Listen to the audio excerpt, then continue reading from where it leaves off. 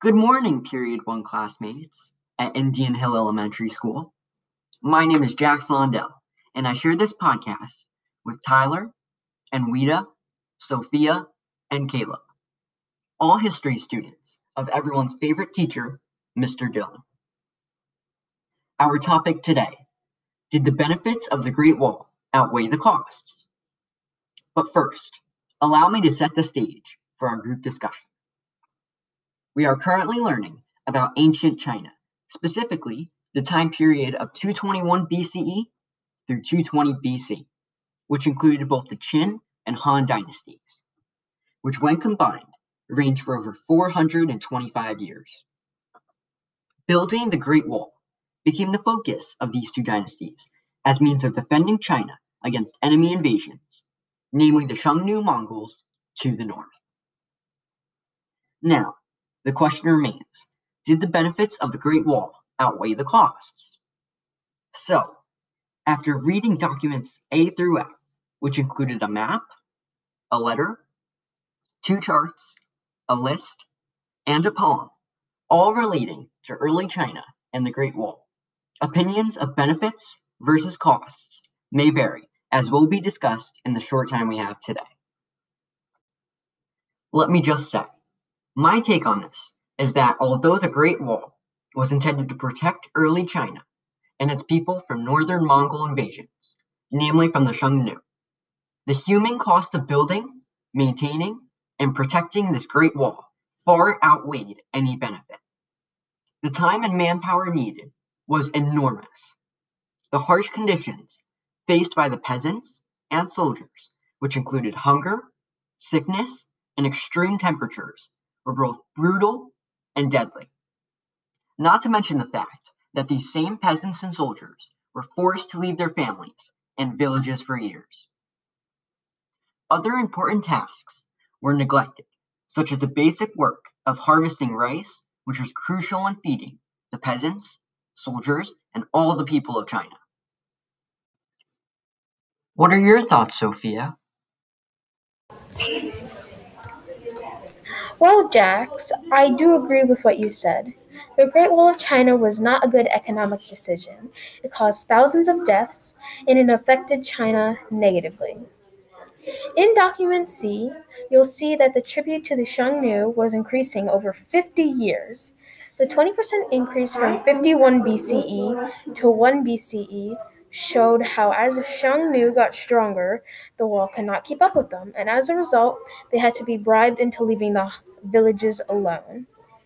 This showed how the wall did not protect the people and how ineffective the Wall of China was. It caused thousands of deaths because of the Xiongnu and also because of the harsh labor conditions.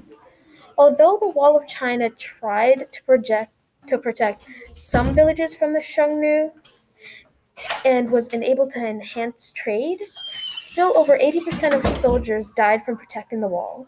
And even more people died from labor and even traveling just to start building the wall. Also, because China's economy was at its best, they were able to give away silk without them being affected. But still, if you think at it from a harsh standpoint, that's still money lost for China. Now, Tyler, what do you think? Well, Sophia, I agree. The Great Wall was not worth the cost. They gave up so much, and the wall just couldn't keep up. The Xiongnu kept getting stronger, and China couldn't keep up. They had to bribe them thousands of pounds of silk each year. If the wall was so strong, it should have been able to keep them out on its own. The amount of people that died showed how the wall couldn't protect people. Even with the wall protecting them, China lost 80% of its army, and thousands of other people died through hard labor and very little food. This was also caused by a shortage of rice, which happened because there were no people to harvest it. In my opinion, the Great Wall was a waste of time, money, resources, and most of all, people's own lives. Now, the wall may have been good at protecting its own small cities and states, but not China as a whole. Like Jack, Sophia, and I said before, China lost so many lives that the benefits just couldn't balance the costs. Wow, Tyler, that was great. Now, Anwita, what do you think? Well, I personally believe that the wall was a waste of time and effort and was not worth the cost. Many people died from hunger, sickness, extreme heat, or extreme cold while they were working on the wall. Most soldiers were separated from their families for years, usually 2 to 5. They also sacrificed many human beings just to build a wall, and this wall didn't even give them that much protection against the Xiongnu. Even after building the wall, China still lost a lot of its army, 80% to be exact. In document E, you can see a chart that shows you many of the negatives about building this wall. These negatives include soldiers manned the wall and outposts in desolate western frontier. Heavy fighting against the Xiongnu during much of the 2nd century BCE. Campaign in 104 BC reported Han casualties, a terrible cost of protecting the wall. Convict labor sent to do too much work. 300,000 men from Qin's army ordered to build and guard the wall until complete. During this short 10-year period, the Qin wall building, many people had to stay outside in the winter and it reached 20 to 30 degrees below zero Fahrenheit. This was torture. I can't imagine how hard it must be for them. Caleb, what are your thoughts? Well. After listening to all of your statements, I disagree with all of your statements. So let's see what Caleb has to say, because I'm interested to see what reasons he comes up with to see why the Great Wall of China was actually not a waste. Wait. I think that the wall was worth it because it gave the people in China an advantage in battle. After all, because they had the protection already and they had people to guard.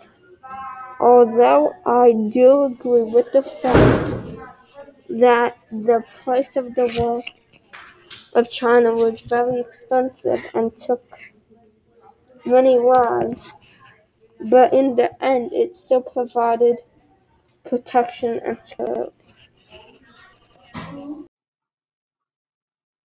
I hear you, Caleb, but I have a rebuttal. The Great Wall offered no guarantee of protection, as invasions persisted and enormous bribes in the form of silk were continuously paid to ward off the Xiongnu. Based on the information provided, the Great Wall was ultimately a distraction and a self-serving symbol of both the Qin and Han dynasties' perceived power and prestige. It seems that these emperors were more concerned with the benefits of looking strong, wealthy, and dominant to the rest of the world than paying attention to the costs paid in the form of neglecting and killing their own people. In my opinion, the Great Wall was an utter failure. I get where Caleb was coming from. Even though the cost of the wall was high, the wall still served a purpose. The wall gave them better protection, which is crucial since they wouldn't be involved in wars that much. Because of this wall, their armies also had a better chance of winning. This wall also protected many civilians who have lived throughout the Han Dynasty. Document E states, well protected by high walls, deep moats, catapults, and thorns. This shows that they tried to make the wall as secure as possible. The ancient Chinese were also very smart. They placed sand near the wall so that they could see whenever an enemy tried to enter, since their footprints would be left in the sand. Even after all of this, I still believe the wall was not worth it. They sacrificed living human beings just to build this wall. And even though this wall had a lot of advantages, there were also a lot of negatives to this wall.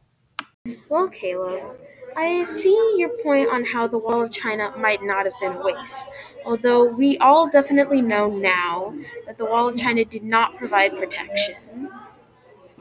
But the Wall of China did show as a status symbol of the Chinese, and it actually protected China even more from further invaders.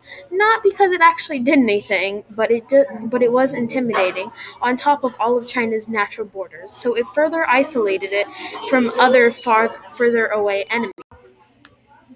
Well, Caleb, I do agree with you. The Great Wall did provide China with extra protection and security. But I think if you look closer at what they had to give up, you could change your opinion. China had to force so many people to struggle and give up their lives just to protect this wall. Imagine if that were you.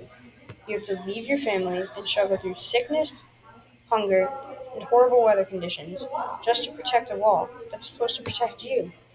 That just doesn't make sense. I think the lives lost outweigh the lives that were protected from this wall. Well, that's all the time we have today. I think valid points were made by all of our podcast participants, and I thank the group for this informative discussion on early China and the benefits versus costs of the Great Wall. Thank you for joining us, and until next time, keep reading and keep asking questions.